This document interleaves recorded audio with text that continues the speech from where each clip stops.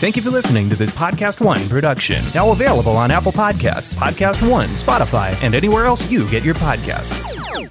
Quick break to tell you guys about NFL Game Pass, the only way that you can replay every game all season long. You can relive all the gutsy calls, crazy catches, wild comebacks, and breakout stars from every game every week. It's all the action, all the football you can handle, all in one place. So every game that we're talking about right now, you guys can rewatch it after the fact. I'm going to be going back, and you guys can too. Go check out Lamar Jackson in Week 1. Go check out Dak Prescott and what that Cowboys offense actually did. Go check out Kyler Murray and his NFL debut. That's my favorite thing about NFL Game Pass. You can go back and watch at any time. And if you haven't watched a condensed game yet, you have to try it out. It's every play from the game back to back to back, so you can replay an entire NFL game in the fraction of the time it normally takes. It's how I'm able to follow all the MVP candidates, all the breakout stars, and, of course, your waiver wire pickups all season long. To see all the action this season and stay on top of all the big storylines, you need NFL Game Pass. Best of all, you can kick off the 2019 NFL season with a 7-day free trial of NFL Game Pass. Just sign up now at NFL.com/ProFootballFocusNFL. Apparently, there's no sound on YouTube, Sam. That would sound like a problem. I mean, what's Pro Football Focus doing? Last week they had Brady. This week they got Brady. We're literally doing it differently from everybody else. As a matter of fact, moving forward from this point on, I will not make reference to PFF. Do you not understand that they are that way because you're Joe Flacco? And you just like to discredit things that people deserve credit for. That you can't possibly be expected to defend that. Talk about the game, Sam. So who cares about what people think about us? Yeah, I like football season, and all the things that go with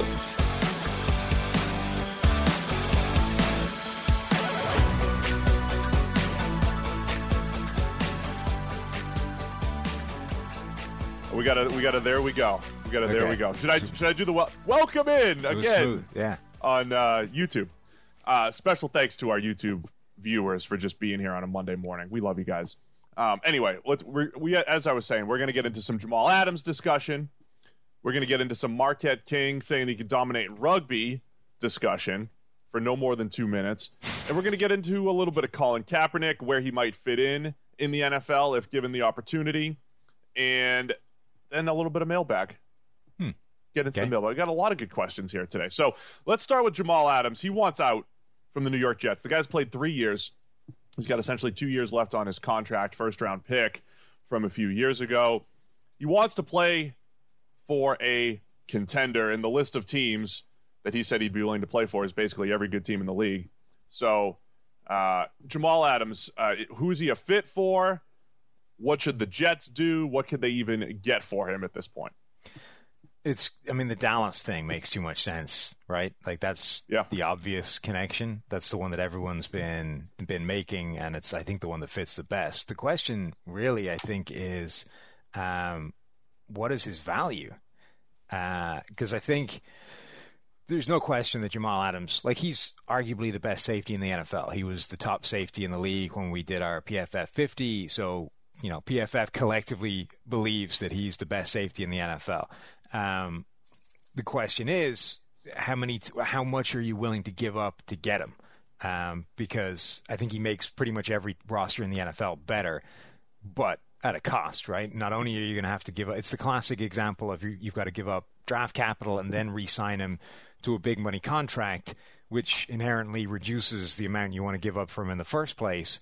But that, I think, is the debate, because this idea that the Jets want, multiple first-round picks potentially, or more than a first-round pick, like at the point where you need to re-sign this guy to a market-resetting contract and give up a first and then potentially more, I wouldn't want any part of that, to be honest. Yeah, let's start with just how good he is, right? He is, as we've said this many times on the podcast, the classic do-it-all safety. I think he's right there with Derwin James as a prototype right now. I don't know why you laugh at that. You and George find it physically impossible to discuss safeties without mentioning Derwin James. It's like some sort of reflex. They're in a class of their own over the last few years, the way they've played. I'm just saying, would have been very attainable to get through this discussion without the mention of Derwin James, and yet he's one of the best. He's one of the best. All right, forget Derwin for a minute.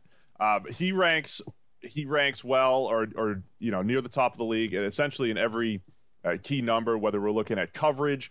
The other part of it is like where he's deployed. I think we call him this like do it all, in and around the line of scrimmage box safety. But his coverage grade at free safety over the last 3 years is the best in the NFL when he's lined up, deeper than 8 yards in more of a free safety role. So he can cover from a deep, mostly deep half, but a deep half standpoint. He could play in the slot. He could play in the box. He could play the run stop percentage, 95th percentile, run defense, 96th percentile over the last 3 years. And then you've mentioned many times his ability to rush the passer, like other players around the league who are safeties and can rush the passer in edge rusher capacity. Jamal Adams can do that. I didn't name who else could do that. I didn't drop that name. So he could also do that. So, I mean, he is the guy. We talked about Isaiah Simmons during draft season. Oh, you draw this guy up in a lab and he's perfect for the NFL. Like, yes, but, Jamal Adams has actually done it at the NFL level, at all levels of the field. So that part of him's great. To your point, though, is he worth 2 humans? Is he worth 2 potentially really good humans in the first round? And there's very few players. I don't know if any non-quarterback truly is around the NFL. And honestly, I think there would be a discussion if it was, so forget the more than a first-round pick, even if it was just a first, knowing that you have to re-sign the guy to a monster contract. So Isaiah Simmons is a good comp, right? Because let's say Isaiah Simmons' ceiling is being Jamal Adams. That's basically the best you're going to get out of him in theory, is if he comes in, he can do everything Jamal Adams has already done and proven he can do to this high a level. That's what you're shooting for. And you were prepared to spend a top 10 pick on that guy. But what if the top 10 pick also involved paying him as much money as any safety in the NFL? Now, any safety in the NFL is still a relatively low contract compared with, the top wide receiver or the top quarterback or whatever, but it's still significant. So if you already, now you have the certainty that Jamal Adams is that guy as opposed to the belief that Isaiah Simmons will become that guy. But still, like, how much is that certainty worth compared with the money you then have to cough up in order to attain him? Like, it's this interesting balance between, again, we've talked about this all the way through the draft process, what is the value of that certainty? Like, Jamal Adams, you are certain is at this level, but a huge amount of his value so far has been the fact that he's been on not a lot of money. I think it depends on the team when it comes to the financials, because look, every team's going to have guys, that get top dollar. You see some teams and it's, 3/5 of their offensive line are right there in their top 5 or 10 paid players. Like, somebody on the team is probably going to get big money. And if you look at all of the positions, obviously quarterback's a whole different animal, but if you're going to pay a high-end wide receiver or you're going to pay a high-end cornerback, I think that's fine. But, like, teams are throwing money away on defensive tackles and guards. I mean, there are guards making $13 or $14 million a year. If teams are willing to do that, they're absolutely going to be willing to do it for Jamal Adams, who should be making an impact, a lot bigger than a guard. The way he plays the game. So, you want to go through the teams? I mean, so he's a fit for all 32 teams, but are there certain teams besides Dallas who you mentioned? How he's going to fit in and based off their strengths and weaknesses where he's best. You're also right, though, that it varies by team in terms of how much money you're willing to dedicate to this. So think about the Colts, right? The Colts this year essentially gave DeForest Buckner a monster contract that probably no other team in the NFL would have given him, almost because they needed to spend to get rid of some of the money, right? There's a cap floor you need to hit, and they basically traded away that first-round pick, snagged Buckner, re-signed him to this monster deal, effectively just to hit that floor. Whereas the 49ers, they did the reverse, essentially. They traded him away so they didn't need to pay him because they don't have that kind of money or didn't want to spend that kind of money on him. So the Cowboys are in the position where they, Dak Prescott signed his tender that they still need to get him done long term. In theory, they do not have market resetting money to burn on a safety just as a whim. They're about to get into a lot more of a tight situation with their salary cap because of their quarterback. But you look at the other end of the spectrum, if you start projecting out 2021 salary cap space, the Colts are at the top again, the Chargers have a ton of money, the Jags, the Patriots, the Bengals, the Redskins would be an interesting one. Like those are the teams that you need to, I think, have essentially some spending room in order to be willing to invest in a luxury, if you like, in a guy like Jamal Adams. So if can I get the Mark Schlereth thrown in here? Yes, you could add that for anything, really. Of those teams you just mentioned, like the Jags, Redskins, they're out because they're not good. Jamal doesn't want to go there. And the Patriots are out. They're in the division. You know, he mentioned all of the contenders. You see a team like the Chiefs, obviously the defending Super Bowl champs. Well, they're almost certainly out because they're debating whether or not to sign Chris Jones and if they can afford him along with Patrick Mahomes in the future.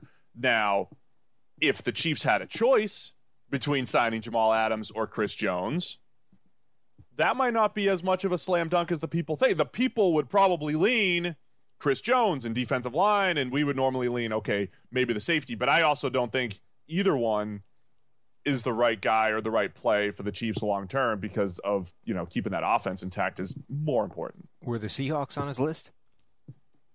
I'm trying to look for like the official list in list form. Schefter had it, right? Yeah, I'd have to find it. I mean, I saw it. I just didn't literally memorize every single. No, I get that. Every I just single assumed one. when you were talking about his list, you actually had his list readily to hand. I've been surfing for it. It's my fault. 49ers are on the list, and they're a fascinating one too because they're the team that plays the classic cover 3, and they would have potentially a more defined role for Jamal Adams. Got it. You have the list? Ravens, Cowboys, Texans, Chiefs, Eagles, 49ers, and Seahawks. And then later, it was reported that the Bucs were added to the list. Okay. I think the Seahawks make a lot of sense. Like Jamal Adams in that defense, he can be your Cam Chancellor again, you know, give you that versatility and a guy that can set the tone physically for that defense, that can do an awful lot for what they want to do. I think he enables you to sort of evolve that system a little bit and become version 2.0 of the thing that's become a little bit stale as well. So if they do that, right, I'm wondering if I thought about this with that other guy who came out of Florida State who plays with the Chargers now, who doesn't have a name. I thought about this with him because a guy that's so versatile and could play dime linebacker or could play free safety, right, has that ability. Do you lose some of their versatility, which is like I'm good at everything, not just like I can kind of do it, like I'm good at everything. Do you lose some of that if you just throw them into the classic strong safety role in a cover 3?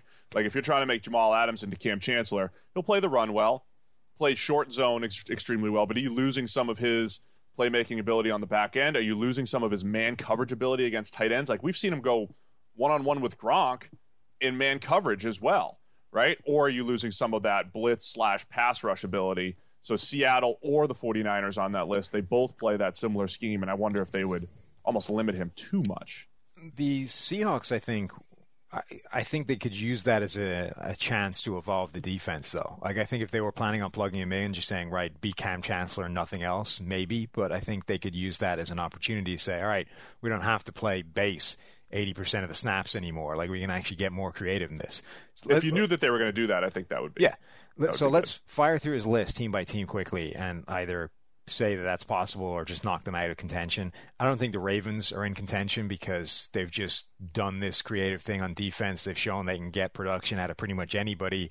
They've been moving all kinds of safeties all around that defense. I don't know that they're going to want to invest heavily in a guy that gives them the versatility that they already have.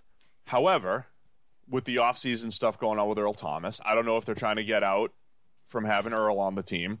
They essentially deployed Earl Thomas. Like if a year ago you were saying, if you're going to deploy a safety in this manner, play him in the box, blitz him over 100 times a year, which is a lot for a safety like the Ravens did with Earl Thomas. I think it was close to 100, or the way they do with Chuck Clark. Mm-hmm. That is Jamal Adams, right? Like Jamal Adams, anybody whose name has versatility attached to it when we talk about him is a fit for the Ravens defense.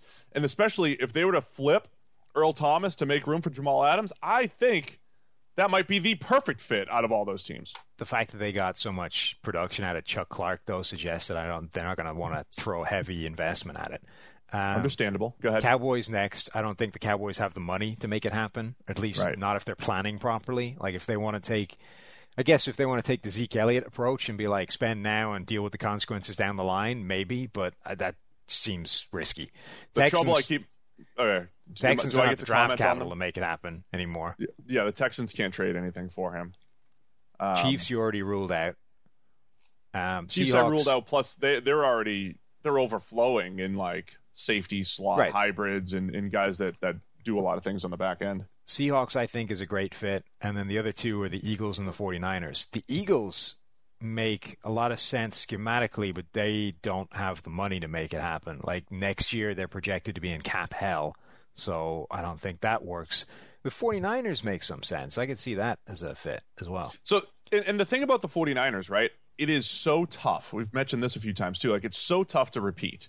And all of the 49ers off-season moves are essentially lateral moves, right? Like you lose Emmanuel Sanders in the offseason, you lose DeForest Buckner, you replace him with Javon Kinlaw, you replace Sanders potentially with Brandon Ayuk, and that's a little risky. That's through the draft to replace two guys who are established players. And across the board, like you lose Joe Staley, you bring in Trent Williams. Like they're doing a lot of things to like keep their head above water, so to speak, to just compete. And they competed a little out of nowhere last year, so there are plenty of question marks with the 49ers' ability to duplicate what they did last year. If they're able to add a playmaker like a Jamal Adams, that helps take a step forward rather than just, staying afloat year to year. Yeah, and it would also be really smart. So they got kind of almost career years out of their safeties last year. Jimmy Ward, in particular, I think had the best year of his career. Chikuski Tart looked good. It would, I think, be really smart for them to be like, I'm not banking on that again. A lot of teams, I think, make the mistake of saying, well, we got a career year out of this guy in playing in our system. He's only going to get better and better. It's like, you hit like the upswing and he's going to come back down, and you would be really smart to think about it, an overall upgrade while you have the opportunity. The Eagles are all of their offseason additions too. I mean, they're like the Ravens. They look like they're not going completely positionless football, but boy, did they add a whole bunch of hybrid type of players. They drafted Davion Taylor and Kayvon Wallace, who are slot linebacker, strong safety type of hybrids. Jatavis Brown from the Chargers, who's a linebacker, pass rush type of hybrid. Will Parks, corner, safety hybrid. I mean, they're hybrid players everywhere on that defense, but to your point, if they don't have the money. And then the Bucs were that late addition as well. The Bucs being in win now mode with Tom Brady, the way they drafted was to essentially need and value matched up. Tristan Wirfs is going to start immediately at right tackle. Antoine Winfield will probably, compete for snaps right away at safety. And if you look at the Bucs, unbelievable investment at cornerback the last couple of years that could pay off. Carlton Davis, Sean Murphy-Bunting, Jamel Dean, those guys have looked pretty good, but the safety position is still a massive question mark. That's why Winfield went in the second round. Jamal Adams immediately makes an impact, and he's back there with Todd Bowles, with the Bucs. And the Eagles actually have, so they have some of them there. I think they have the fourth most cap space in the NFL right now, but it's next year where it becomes a problem because they got a lot of contracts that are either escalating or need to be redone. It's not that they couldn't do it, but again, it's sort of like the Zeke Elliott thing, right? It starts to impact a lot if you make that move. The Eagles are an interesting team because they've had one of the strongest rosters for a while now. Before the Super Bowl, before they won the Super Bowl in 2017, we were calling them one of the best rosters in the NFL. So we're really looking at like year 5 of the Eagles on paper, essentially having a top 5, 6, 7 roster, right? But their strength has always been on both lines. And the one year where they put it all together and won the Super Bowl, the secondary came together. That's where it came together. This would be their chance, right? Because they have decisions to make here. Jason Peters is already out at left tackle. Brandon Brooks is going to be out for the season with the Achilles, right? So that offensive line's maybe taking a step back. The defensive line slowly having some turnover. Like they're not as dominant as they've been in recent years. Could they redeploy their resources, not sign some of those defensive linemen long-term, and maybe build back to front instead of front to back? I don't know that they'll necessarily change their philosophy, but it has been interesting watching them sustain this good roster, and it's kind of coming to a head, as you mentioned, next year financially. So, Eagles. It's all teams that could use Jamal Adams, Sam. So Do you have a landing spot? Or do you think him and the Jets just I like chicken? the Seahawks. I think that made a lot of sense. I mean, none of this solves the problem of the idea that he's not worth more than a first-round pick to anybody. Like that's the biggest stumbling block right now. If the Jets want more than a first back for him, I don't see them getting that, to be honest. Let's just mention, by the way, with Seattle, I don't know what happens with the off-field incident with Quentin Dunbar, but Quentin Dunbar, for what, a fifth-round pick, the cornerback from the Washington Redskins, he's a former wide receiver who's like just starting to figure things out at corner. Like that could be one of the absolute steals of the offseason because it fit a major need. It was a steal right up until he got arrested for armed robbery or whatever it was. Armed robbery. So we'll see. I don't know what ends up happening there, but their secondary is not great. And that's part of the reason why they're rolling 3 linebackers out there on every single play. So any sort of coverage versatility on the back end for Seattle, I think, is needed. I'm okay with that.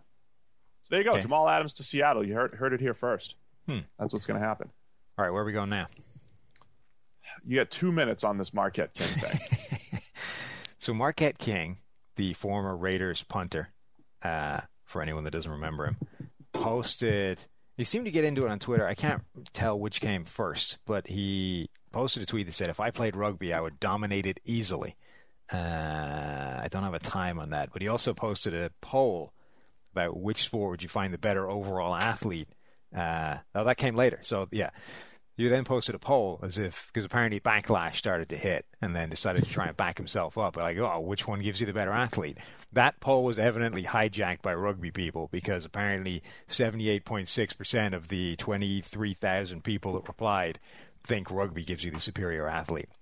But anyway, a bunch of rugby people latched onto this tweet of him saying he would crush rugby and disagree. Let's just say that. The All Blacks called him out on it. They said, "You're welcome to join. Well, he's welcome to join them for training anytime." And then a bunch of other rugby players basically just like, bitch, please.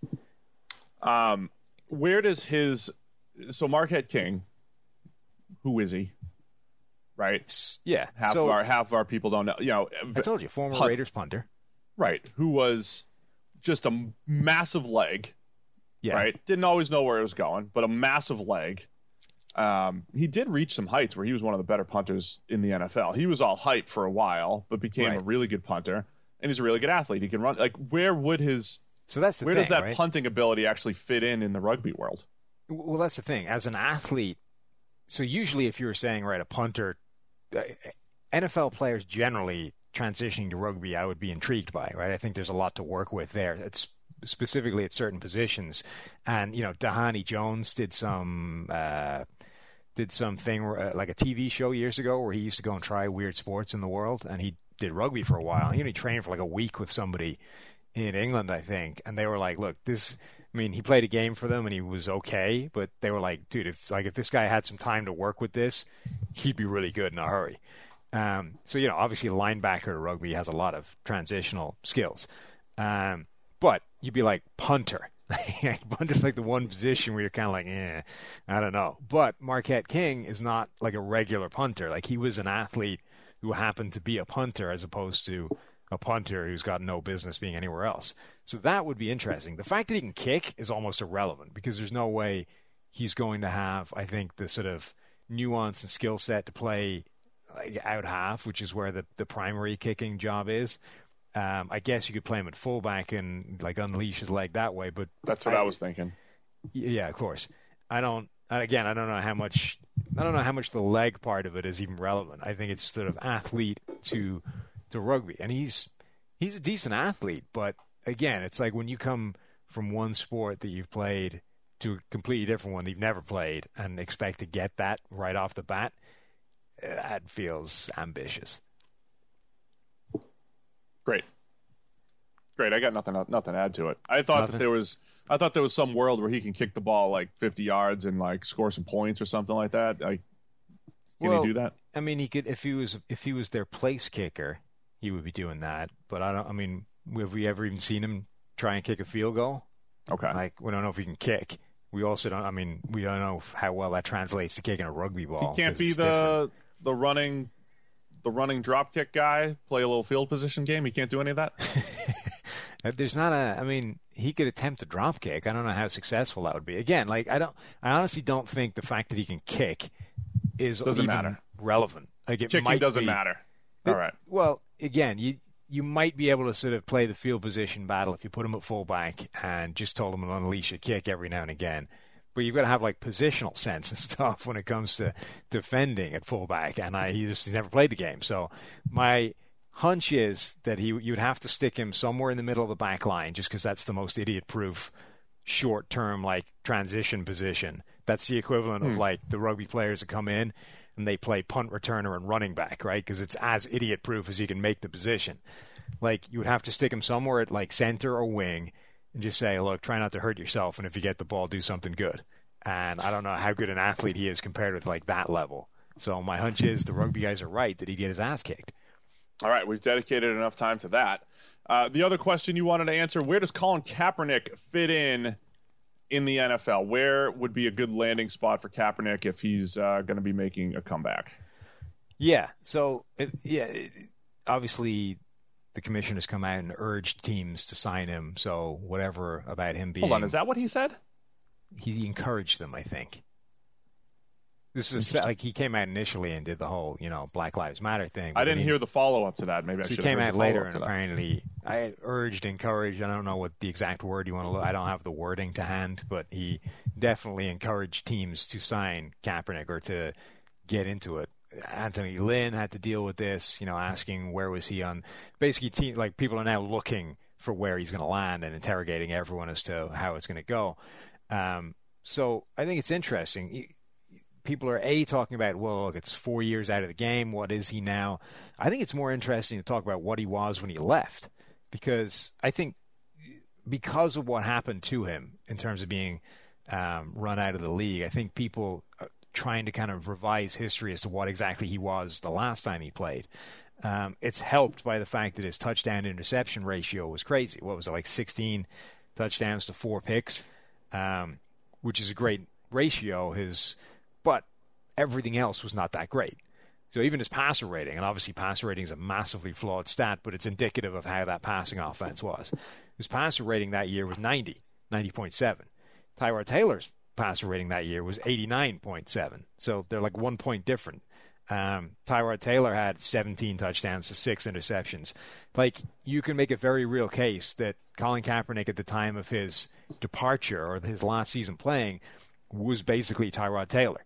And Tyrod Taylor actually had a better PFF grade that season. And yet Taylor is one of the people that people are like, because of what happened to him in Cleveland, like people are zeroing in on Tyrod Taylor going, well, of course Kaepernick's better than him as a starter. I don't know that that's true. I think you need to start accepting the idea that Kaepernick right now is a backup option. And that's not to say he isn't better than a lot of backup options. That has to be the starting point. But he's not a starter until he proves otherwise, right? He's a backup for somebody. Now you get into this interesting discussion because there's a lot of players that exist on rosters that are, young development gambles, right? So they're there not necessarily because right now they're better than Colin Kaepernick or any other random player. They're there because the idea is that if you gambled right in a year's time or 2 years' time with development, they can be way better than that. So you almost have to discount all of those guys. Like all the young guys that are drafted with that in mind almost don't count. The guys that I think you should realistically be asking about are the Chad Henneys and the Matt Castles of the world, the people that we've been railing against for a while in terms of being basically a wasted roster spot because they're not there because they can play. They're there because of what they do week to week, game planning, in the meeting room, right, locker room, whatever. They're there for reasons other than on-field performance. And at that point, I think you have a very real discussion that Kaepernick is A, better than those guys, and B, probably brings more to the table in terms of you winning games. Yeah, let's go back and put that into perspective, what you mentioned, though, in 2016. Let's have a nuanced conversation here, Sam. We have discussed this before on the podcast as well. There can be a balance between the guy's good enough to be in the NFL and not just citing his 90.7 passer rating from 2016 and saying, look, he's a starter. 2016, he had a 57.8 grade that ranked 29th in the NFL. His previous year, he had a 47 grade in 2015 with the 49ers. The reason why that passer rating was high, I think this is one of the lost nuggets about Chip Kelly, who was in the NFL for 4 years, 2013 through 16, 3 years with the Eagles, 1 with the 49ers. Chip Kelly's quarterbacks always, other than 1 year, outperformed their PFF grades. 2013 was Nick Foles' legendary season, 27 touchdowns, 2 interceptions. PFF grade was like 10th or 11th. Stats exceeded his performance. 2014, Mark Sanchez came in and had like an 89 passer rating, and it was by far the most productive time of his career. His PFF grade still wasn't even great. 2015, Sam Bradford, the one guy who I thought would actually be a good fit, but because the guy couldn't move, had no mobility, nobody bought into the zone read stuff, he didn't play all that. His stats weren't that great. He actually played well, but his stats weren't that good. So Bradford was like the one guy where it didn't match. And then Kaepernick in 2016 didn't play that well, and they were playing from behind a lot. There was a lot of garbage time stuff in there. Didn't play that well, and his stats were good. So that's the reality of the situation. It is worth giving the caveat, though, that he sort of rushed back from injury that year to basically prevent his job being given to Blaine Gabbert, right? So rushes back, probably wasn't anywhere near 100%. But so I think 2016. I'm not even saying. All I'm trying to say is, like, don't cite the stats from that year and say this is definitive. The stats in Chip Kelly's system have a track record of being better than performance. But even if you want to say that year doesn't represent, his capabilities because of the injury and all those other things, I think you just need, the bottom line is the best PFF grade of his career came in that 2012 season where he was good. He, really scared teams. The 49ers were really good, so that helped everything. Was basically 80, right? Which puts him where Derek Carr was last season, which is to say certainly a viable starter, but people are losing patience with what you're showing. And that's I honestly think that's where he was by 2016, is that it's not that there was nothing there. It's just that people were losing patience with him as a starter, the way they've lost patience with Jameis Winston, the way they've lost patience losing patience with Derek Carr. He was in that sort of realm of there's definitely ability here, but we're starting to get fed up with the relative inadequacies of his game compared with guys like Patrick Mahomes or Russell Wilson or Lamar Jackson, guys that are, legit right now. I think Kaepernick was reaching that point, then everything blew up and he, essentially got blackballed out of the league.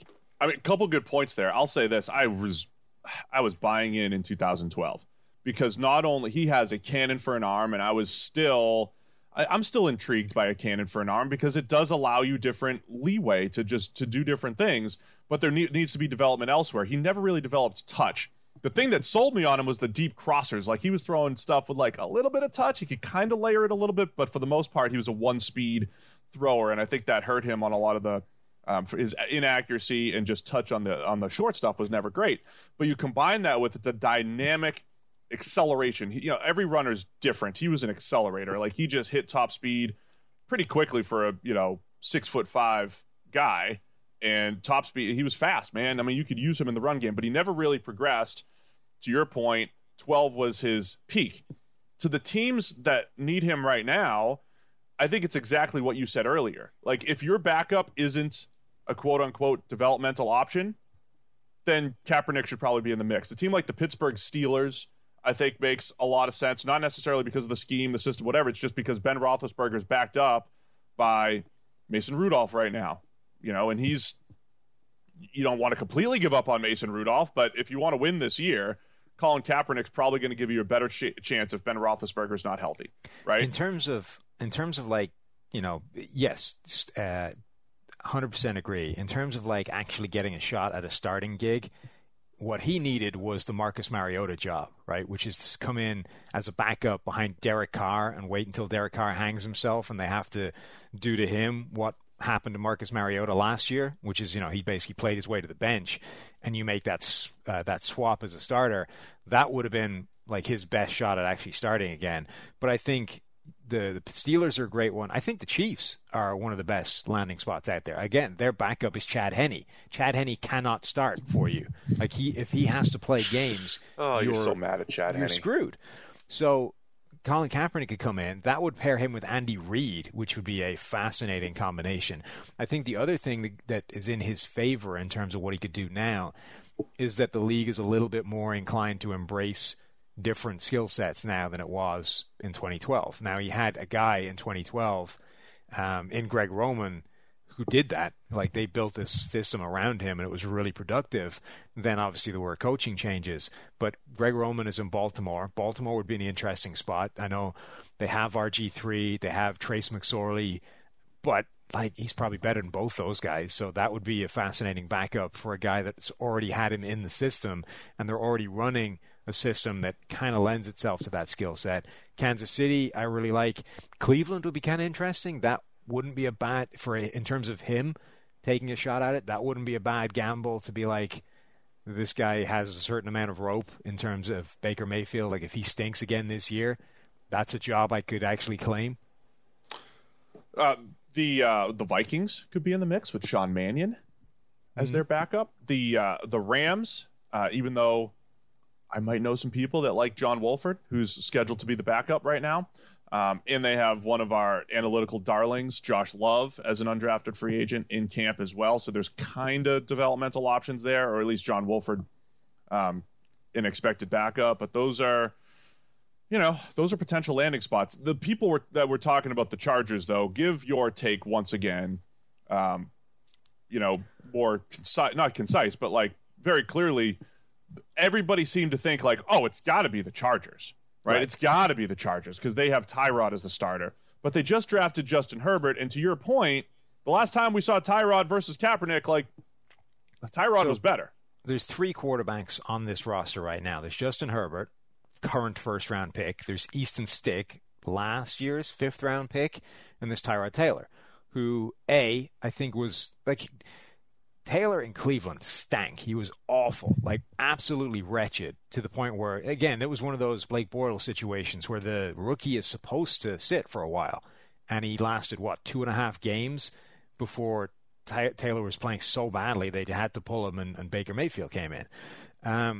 But that, I think Taylor's a better quarterback than that. I don't know what the hell happened to him in Cleveland that period, but he was so much worse than anything we'd ever seen in Buffalo or in limited snaps in Baltimore before he got the move. In Buffalo, like, he's a flawed quarterback in terms of he's not necessarily a high volume guy, though, as we said, when you put him in those situations, turns out he's played better than you would have thought. He's, a factor in the run game. He holds onto the ball a long time. He's not an ideal quarterback skill set, but he's careful with the ball, a lot like Kaepernick. He is reasonably accurate with the ball. He's not a terrible quarterback. And I think if you look at PFF grades, he's never graded worse than basically high-end Kaepernick.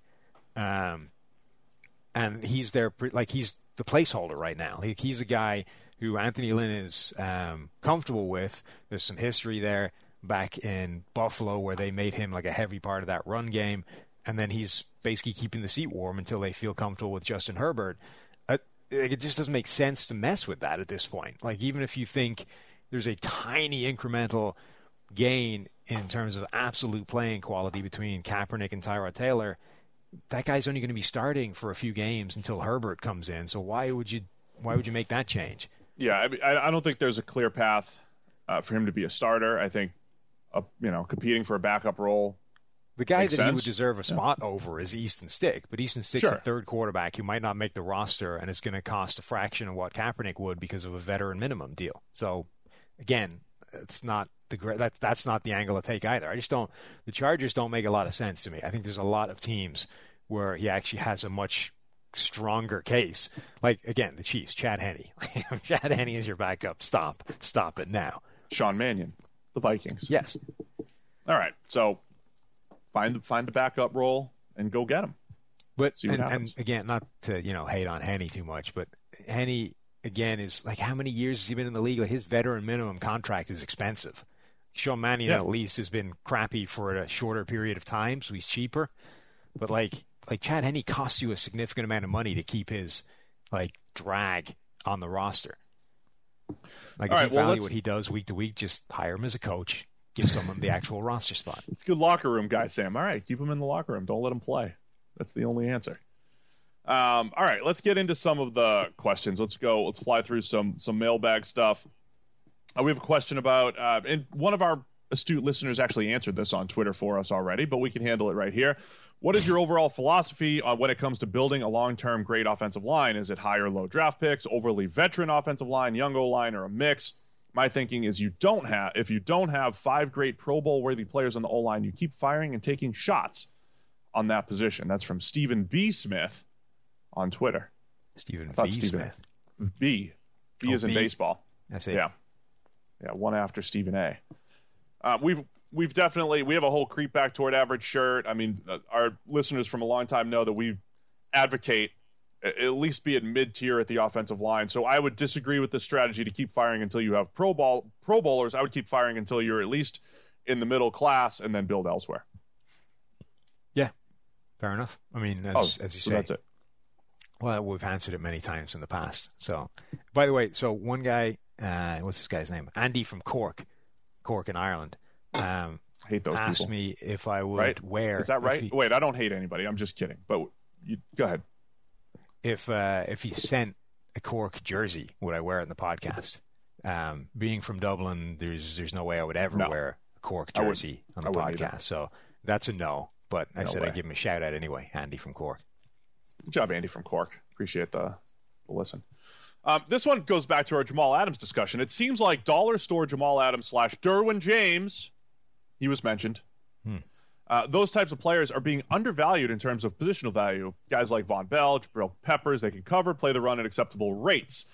More so talking about the actual type rather than those specific guys from a production standpoint. So the actual type of player, are they being undervalued? The do-it-all types, but the dollar store versions of, say, Jamal Adams or Derwin James. No, I think they're being valued exactly where they should be, which is to say not highly. I think that might be the single most replaceable role in the NFL. Guys that can do safeties that can do pretty much everything at a barely passable NFL level, I think are everywhere right now. Yeah, I'm back and forth on this because if you tell me it's Jamal Adams or Derwin, and look, we always talk about the pass rush stuff. I mean, that really is a small percentage of what they do.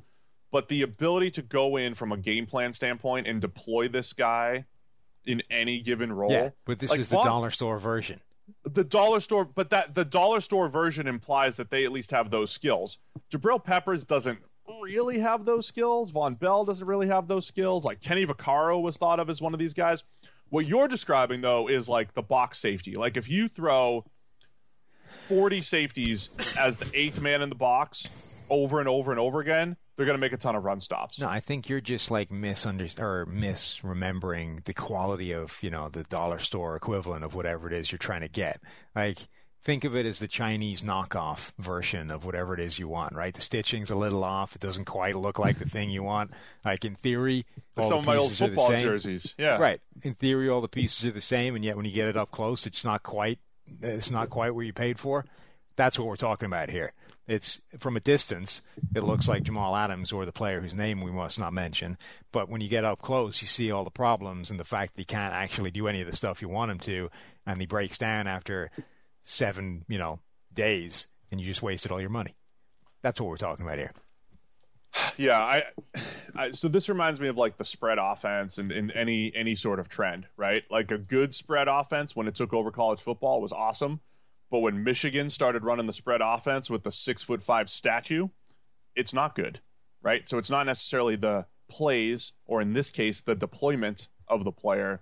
The skill of the player does matter. So I think I would say you can overvalue versatility, right? Versatility is great when it is really high end across the board, but you can overvalue it as well if you're just like, oh, this guy does like a little bit of everything at a dollar store level. It can be overvalued.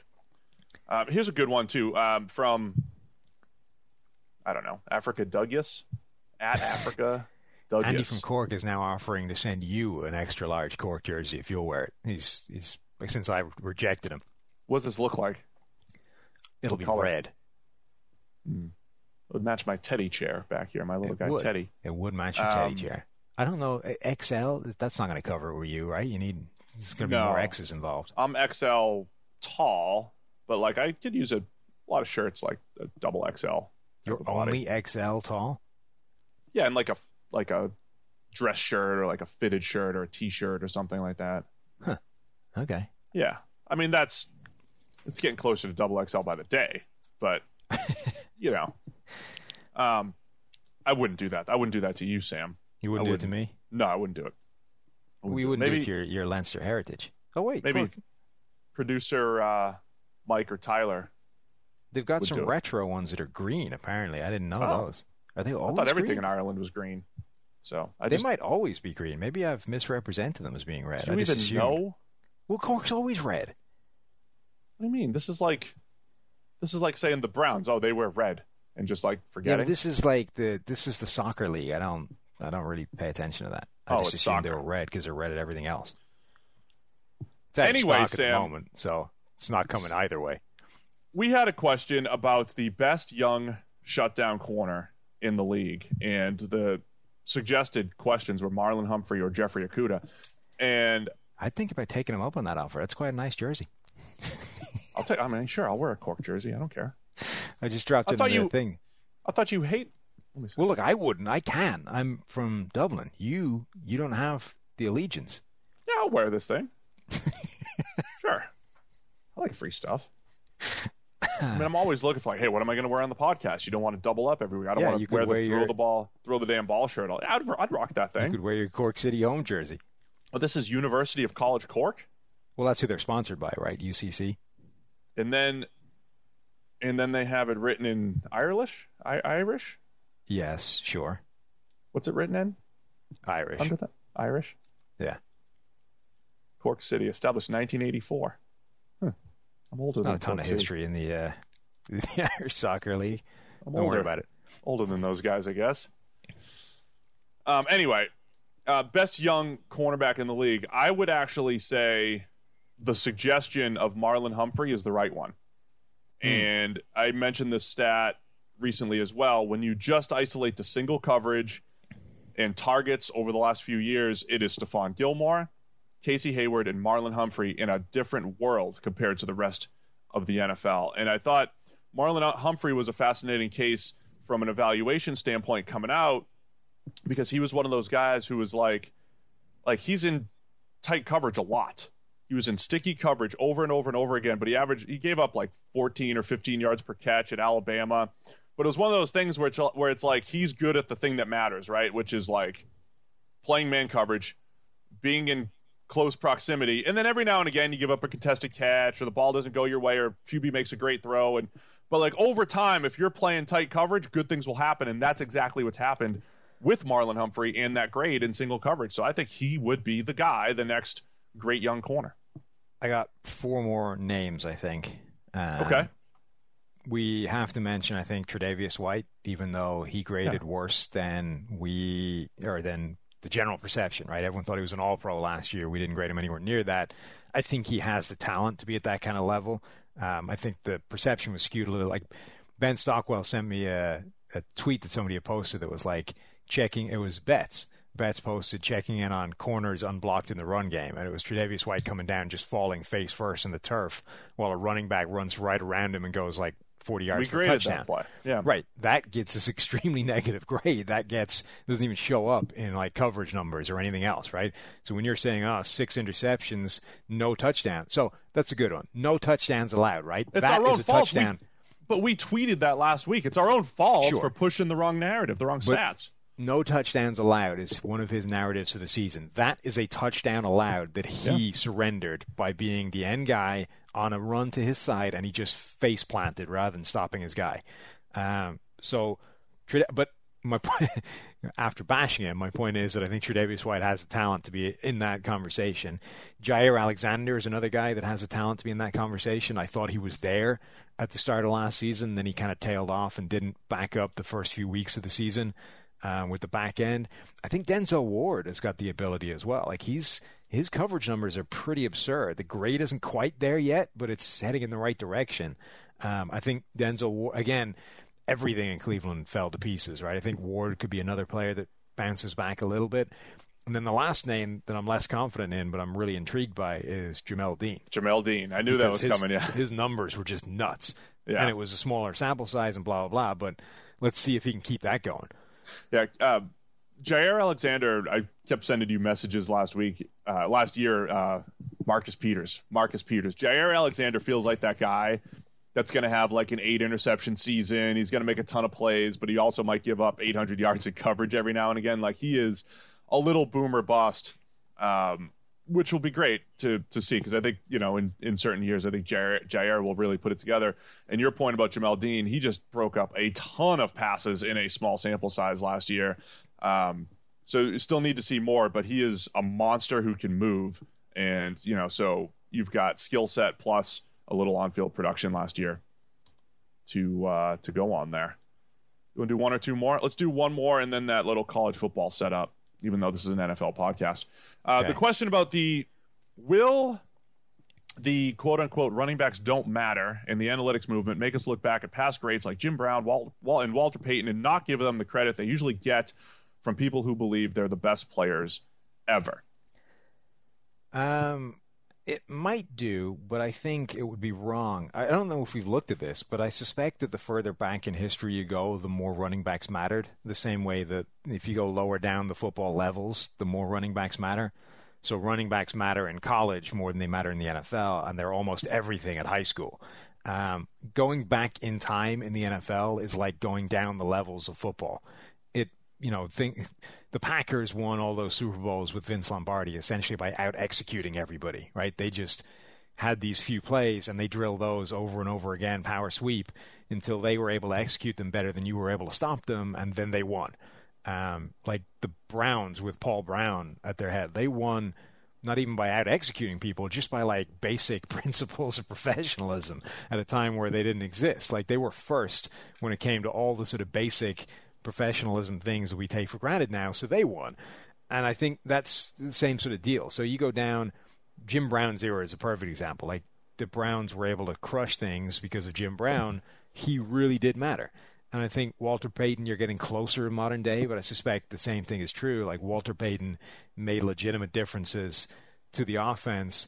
I think you need to get to this point, which is probably like late 90s, where the passing game became efficient enough that running stopped becoming the most efficient way to move the ball.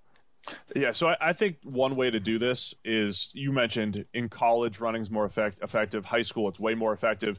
The difference in those levels of the sport are that the running back is much closer to the best athlete on the field.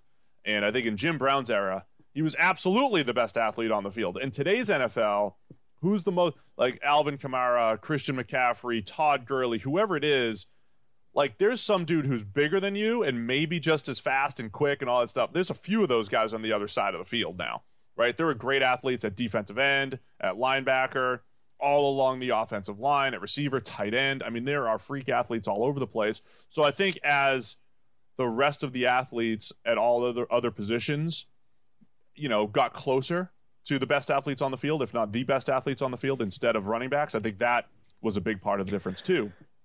Actually, when I said late 90s, honestly, what it probably was the West Coast offense. So the West Coast offense dictated box count and everything, right? The West Coast offense is probably the first iteration of a system that came in where passing became more efficient than running the ball overall. Right. And even that took criticism, like the name, the West Coast offense was like a pejorative thrown at them by Bill Parcells. Basically called them a finesse offense, right? It wasn't like it became known as the system, but at that point it was just Bill Walsh's offense. And then the idea was this West Coast offense with their fancy passing and their short, efficient receiving, short, efficient pass game couldn't survive in December or January in New York where it's minus 10 outside and we're going to pound the ball down your throat and suffocate you with this monstrous defense. But the West Coast offense was probably the first time where passing became efficient enough that your running back was no longer like the most important player out there. Yeah, and I think if you go look at the order of operations, so to speak, what makes a good running game, and it's run blocking. I bet run blocking has always been important, right? Yeah. But the box count we always talk about is something. And back in the day, there was a lot of just 8-on-8 and 7-on-7. Like, there wasn't a whole lot of out scheming the defense, meaning the run blocking, and that elevates the role of the running back in that order of operations back then. And to your point, fewer teams actually worried about the pass. Nobody in the 60s, 70s, and 80s was playing the pass first until maybe the West Coast offense. Right, but that also, I think, changes the further back you go, in that I think gap discipline was worse, right? Like, one of the Packers won by out-executing everybody else. Like, now you can't do that anymore because everybody executes well to a certain degree, right? Obviously, there's degrees of well, but pretty much everybody is on the same page most of the time. Like, busted plays are not that common, and the same thing is true in the run game. Like, people just outright busting their run fits are not that common anymore. Like, everybody is more or less gap disciplined and gap sound on defense, whereas, you go back a certain degree, most of your big runs are going to be because somebody jumped into the wrong gap, or somebody just got, whatever. Like, gap discipline was not where it should have been, and therefore the running back gets his 10-yard head start before anything happens, and he has to start, then dominating safeties or whatever once he gets into the second level.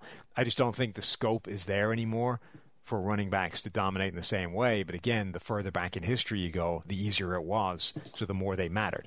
So I still think we'll look back favorably on the running backs. I do think because we haven't had offensive line stats and we haven't had a way to properly divide credit in the run game, running backs are probably a little bit more overrated now than they, that's part of the reason why they're overrated now, right? You just know intuitively that the run game, it takes 11 people, it takes all these moving parts, but like, you still only credit it to the one guy. So they are a little bit overrated, but I don't think we'll look back and ding them for that. Okay, there was a couple 1 yard, a lot of QB sneak questions. Why were there multiple QB sneak questions? Or was that just one person, Andrew, he asked a lot of questions. He wants to put a running back under center. Yeah. I don't want him taking snaps. Well, that's the thing, right? So the idea is, right, if you have 1 yard to gain, why don't you give it to your best runner as opposed to the quarterback and have him sneak? One, because not all sneaks are like obviously telegraphed, so you still want to have some kind of element of surprise. Two, and this is the most important one, I think, running backs don't take snaps from under center. Like, that's a thing, right? It's not like it takes a huge amount of time to learn, but people get concerned when quarterbacks coming from college who have never taken a snap under center have to learn to take a snap under center. It's not the sort of thing you can teach like in 3 minutes on the sideline when you want to run in and do your quarterback sneaking. So you've got to at some point at least teach the running back how to even do that, and that's probably not something most people want to mess with. The other thing is that a huge amount of sneaks work because the quarterback is 250, not 210. Like, your running back might be your best runner, but the quarterback outweighs him by 40 pounds, which in trying to shift the pile 6 inches is probably important. I don't even know what problem we're trying to solve here. Like, QBs, this feels like a baseline skill. Tom Brady gets a ton of credit. He's the best QB sneak guy I think if you just take like a little bit of time to work on your QB sneak game as a quarterback, it's not that difficult to say, okay, I'm going to go to the bubble. I'm going to hesitate just a little bit and go. When I'm on the goal line, I've got my over-the-top move that Drew Brees has been great at, and that a few guys do. Over the top, you've got your Burrow in there. I don't think there's a ton of like Ben Roethlisberger, he doesn't do it anyway, but there's not a ton of 250-pounders moving the pile or anything. This thing works over 80% of the time. I don't think we're solving a problem here, other than Mahomes got hurt once, and every now and again it doesn't work. But quarterbacks are generally good at this, so I don't think we need to solve it. And that's why there's another question, why are teams reluctant to use the QB sneak in 1 yard situations, but they fire goal line fades like crazy? The QB sneak works about 80% of the time, as I said. The fade works like a third of the time, and I think you just pulled out numbers that said it was even worse last year, right? Teams were 6 for 40, 6 for 39 or something last season. Now, last season really was unusually crappy. It's usually about 30%. Right. But it's a terrible play. But so I don't think it's as bad as those stats would show, because I think the downside of it is it's an incomplete pass, right? In other situations, the downside is like a turnover. Like you're not getting a whole bunch of, and plus you get a few more pass interferences, so those don't get completed. Like it's not maybe as bad as the numbers show, but it's not as good as a sneak. It's an spread awful and sneak. play. It's not awful. It's not terrible. great. It's a terrible play. Like even if I broke it down by route. So if you like inside the 5-yard line, pass plays, and you just break it down by route, like it's basically the least efficient pass you could possibly attempt. Now, okay, you can say, well, it's not going to be intercepted compared to some of these others, but still, like interceptions are rare anyway. Yeah. Well, plus EPA will take account of those. Yeah. So that doesn't explain those numbers, right? It's basically the least possible efficient pass play you can attempt. The other factor with the QB sneak thing is, people have done some work on this. Like not all and one is the same yardage, right? True. Some of it is 6 inches, some of it is a full yard and a half. Like that is a huge difference between whether I'm going to take a sneak or whether I'm going to do something else. Like teams, you might not factor that in when you're just looking on sort of 4th and 1 or whatever, but teams are definitely when they decide whether they're doing this or not. Now, I don't know how far you can sneak from and still have it be an effective play, but it's certainly going to go down when you're comparing 1 foot to a yard plus, and that's one of the reasons it's not used more than it is. Watching Tom Brady early in his career, you know how you just like watch a guy like Peyton Manning played the game differently, right? Like you watch Peyton Manning, he played the game differently. The one thing that Brady did that just like looked different is he would do like that sneak where like if there's no nose tackle, he'd just run forward for 6 yards. Right. Or they would go empty under center and sneak it all the time. Like there's certain players who do these little nuanced things that steal first downs here and there, right? And they just look different. I would emulate those types of things like spread, get under center, and if you see the right look, like go pick up 3 yards. And it's not that difficult. Like it's really just counting and it's just using some intelligence, I think. And I think just more teams should be doing that. Even 3rd and 3, like spread it out. And if there's a 5-man box, like maybe I'll just run forward, like there's, I don't think it's all that difficult to just, focus on those types of things. Yeah. I mean, how you're attempting the sneak is important as well. Like sure. I say, fewer guys at the line of scrimmage, the better. All right, let's wrap it up with this. Somebody asked if we would want to have some sort of how is this described in soccer? Relegation for college football. And who did this here? JL Sinsky on Twitter, Jared. I love this. So he laid out an entire like Power 5. How many teams here? 3, 6, 9, 12, 13, 14. 14 teams per Power 5. You've got an SEC, a Big North, a Big West, a PAC, and ACC.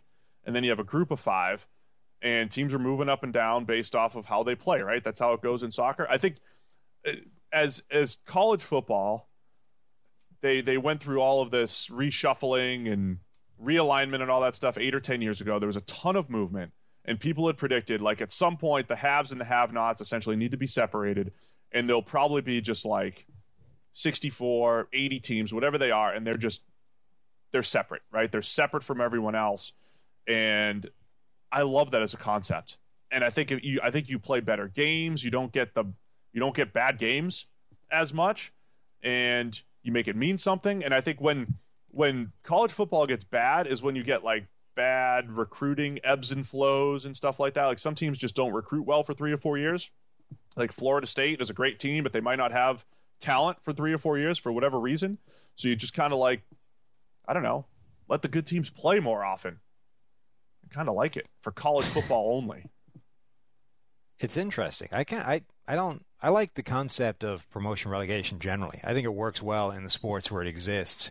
Like you say, it reduces the number of meaningless games, and it means there's a lot of games towards the end of the season where like those are really important because they're the relegation games, even if like the stuff at the top is decided. And to an extent in college, that can't happen, right? Because everybody is shooting for the sort of national title stuff, and one slip up and you're done. So they've almost like solved half the problem that a lot of other leagues don't have. But the back end can be like, you get a lot of games. It's just the only people watching these are the teams directly impacted, and even then they don't really care because it's a meaningless outing. Adding relegation threat to the back end of like all these Power 5 conferences would be huge. So this guy is divided up. Basically, if you're in the Power 5, you can be relegated to the Group of 5. If you're in the Group of 5, you can be relegated to the FCS, and promotion working the other way as well. So I like it. I like that. Yeah, and I think if you're in the Group of 5 now, so like in this scenario, Boise State, BYU, and Nevada have been elevated to the group that is essentially the Pac-12. So they're going to start there. So now Boise State has a shot. Like the best Group of 5 teams now have a shot with the Power 5, and if they're not good, they'll go down and dominate the Group of 5 or whatever it is. But like either way, you're kind of playing for something, right, in a given year. Well, not just that, but you're solving the issue of those teams never being able to get a shot at the national title, right? Like Boise State goes on a run where if they go undefeated 3 straight years, they're still never making it in to the college football playoff because everyone's like, well, they're only doing it, in the Group of 5. Right. This enables them to do it in year 2 or 3, right? They go undefeated, they get promoted, they're now in the Pac-12. Next year, they go undefeated again. Now you have a conversation. Yeah, because I like that because that's the thing that narks me the most about college football is the idea that, the team that goes undefeated and never has a chance to play for a national title, even though the reason that they don't is because, they went undefeated with a much worse schedule and blah, blah, blah. But which matters. Yeah. But so like when UCF went undefeated a couple years ago and decided to claim their own national championship, the obvious answer is, well, of course, if you put them in the SEC, they're probably not going undefeated. But that next year, you would actually find out, right? And say, okay, here's your shot. Now, the tricky part about football is we know how much the quarterback matters. And sometimes a team goes undefeated, they have a senior quarterback, he's gone, they're not the same team the next year. So every now and again, you'd get these situations where it's like, hey, good old UCF, they were great last year, and then they're going to win 3 games as they get promoted. But, sometimes you have created this Group of 5 powerhouse. Like Boise State is consistently good. So now you don't have to answer the questions like, what if they did play a Pac-12 schedule or an SEC-type schedule or a Big North schedule as this guy turns the Big Ten into the Big North? I like that. I think it'd be cool. Notre Dame's all of a sudden in a conference. They're in the Big North with all the Big 12 teams or Big 10 teams. And, I think it looks cool. Would also be pretty fascinating if like a big powerhouse team sucks for a while, like how far down they're going to go. You end up with Florida State in the FCS. That could be ugly. Yeah. So this probably never happens. A lot of money at stake to redo this whole thing, but I'd be interested in it because I do think college football, which I love, I don't love it as much as the NFL. I love it, but I do feel like it's gotten very top heavy. And I don't know if it's the ESPN component, the college football playoff component. I think it's been so focused on the playoff that if you're not one of those top 4 teams, it's like, why do I even exist? And I want every game to matter. I want every game to count. I think it potentially levels the playing field a little bit when it comes to recruiting as well, because like if you're a legit, you want to win things, you're a legit prospect, like you don't want to go to a college that has no shot of playing for a national title. Yeah. Whereas now, even if you're looking at a team in the Group of 5, like if you think you're the difference maker in your college career, you can be playing for that national title. Like you can get promoted, and then the next year you have, a year or 2 to actually help this team win something. So, teams in the Group of 5 have a recruiting advantage that they don't have now. Like they can actually say, hey, we are moving in the right direction. 2 years' time, we're playing for a national title. Like if they were saying that now, it would be meaningless. It wouldn't. It's farcical. More equal opportunities here, which I'm all for. I think that'd be great. So good concept. Thank you, Jared. Appreciate that. I think it's cool, even though NFL podcast, but a little college football talk here in June. So cool, man. That'll do it. So Thursday, you're out, right? You're on vacation. Yeah. What are you doing for your staycation? Right? Are you just hanging around the house? Right. Yeah. Not much. Yard work. God, I hope not. Although I do. Yeah. I don't know. Need help with anything? Yeah. You pulled out a high-end Dyson vacuum cleaner. I got all sorts of stuff you could vacuum if you're still looking. Yeah, I'm looking to vacuum stuff. Sweet. Can we get Dyson as a sponsor? I mean, I don't know. It's the only way you can afford any of their stuff. I don't know if it fits our demographic or not, but I'm a man. I love this thing. So it's a great vacuum. I use it everywhere. It's powerful. Clean my car out. I mean, everything. It's awesome. Get Dyson. as a sponsor here. Let's get them on the pod. So anyway, the point with that is it doesn't look like the Montana Young thing is going to be finished in time for Thursday. That was our original plan, was to drop that on Thursday. So it's just me. It's just you. This is my chance. Whatever you decide to bring in addition. I think I have Mike Renner. I think I have him locked in to preview the 2021 draft, the preseason draft guide, get a little bit forward looking there, help him promote his podcast and all that stuff. We've got Mike Renner, but it also opens up the opportunity for me to go full monologue style. Oh, God. Or answer some questions on my own. Or just speak at you. Are we going to have any listeners remaining when I come back next week? I don't know. Let's see. If I advertise this, let's see. Maybe if we break records after me advertising this, then, you might be out. So I might spend 30 to 60 to 90 minutes just talking at you guys about football. And my own thoughts in advance about everything. So we'll definitely have Mike Renner. We'll do a little 2021 draft preview, and maybe I'll just either answer questions or just talk, see what happens. But that'll be Thursday. So, Sam, enjoy your break. You'll be back next week, and we'll be back Thursday and next week with more great NFL content. Thanks for tuning in, everybody.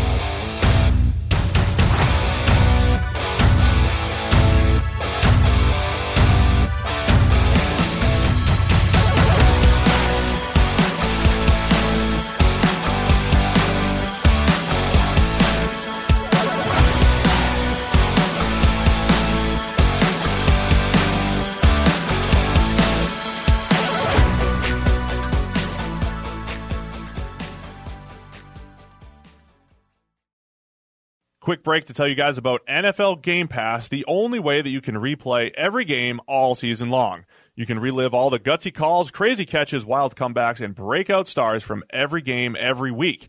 It's all the action, all the football you can handle, all in one place. So every game that we're talking about right now, you guys can rewatch it after the fact.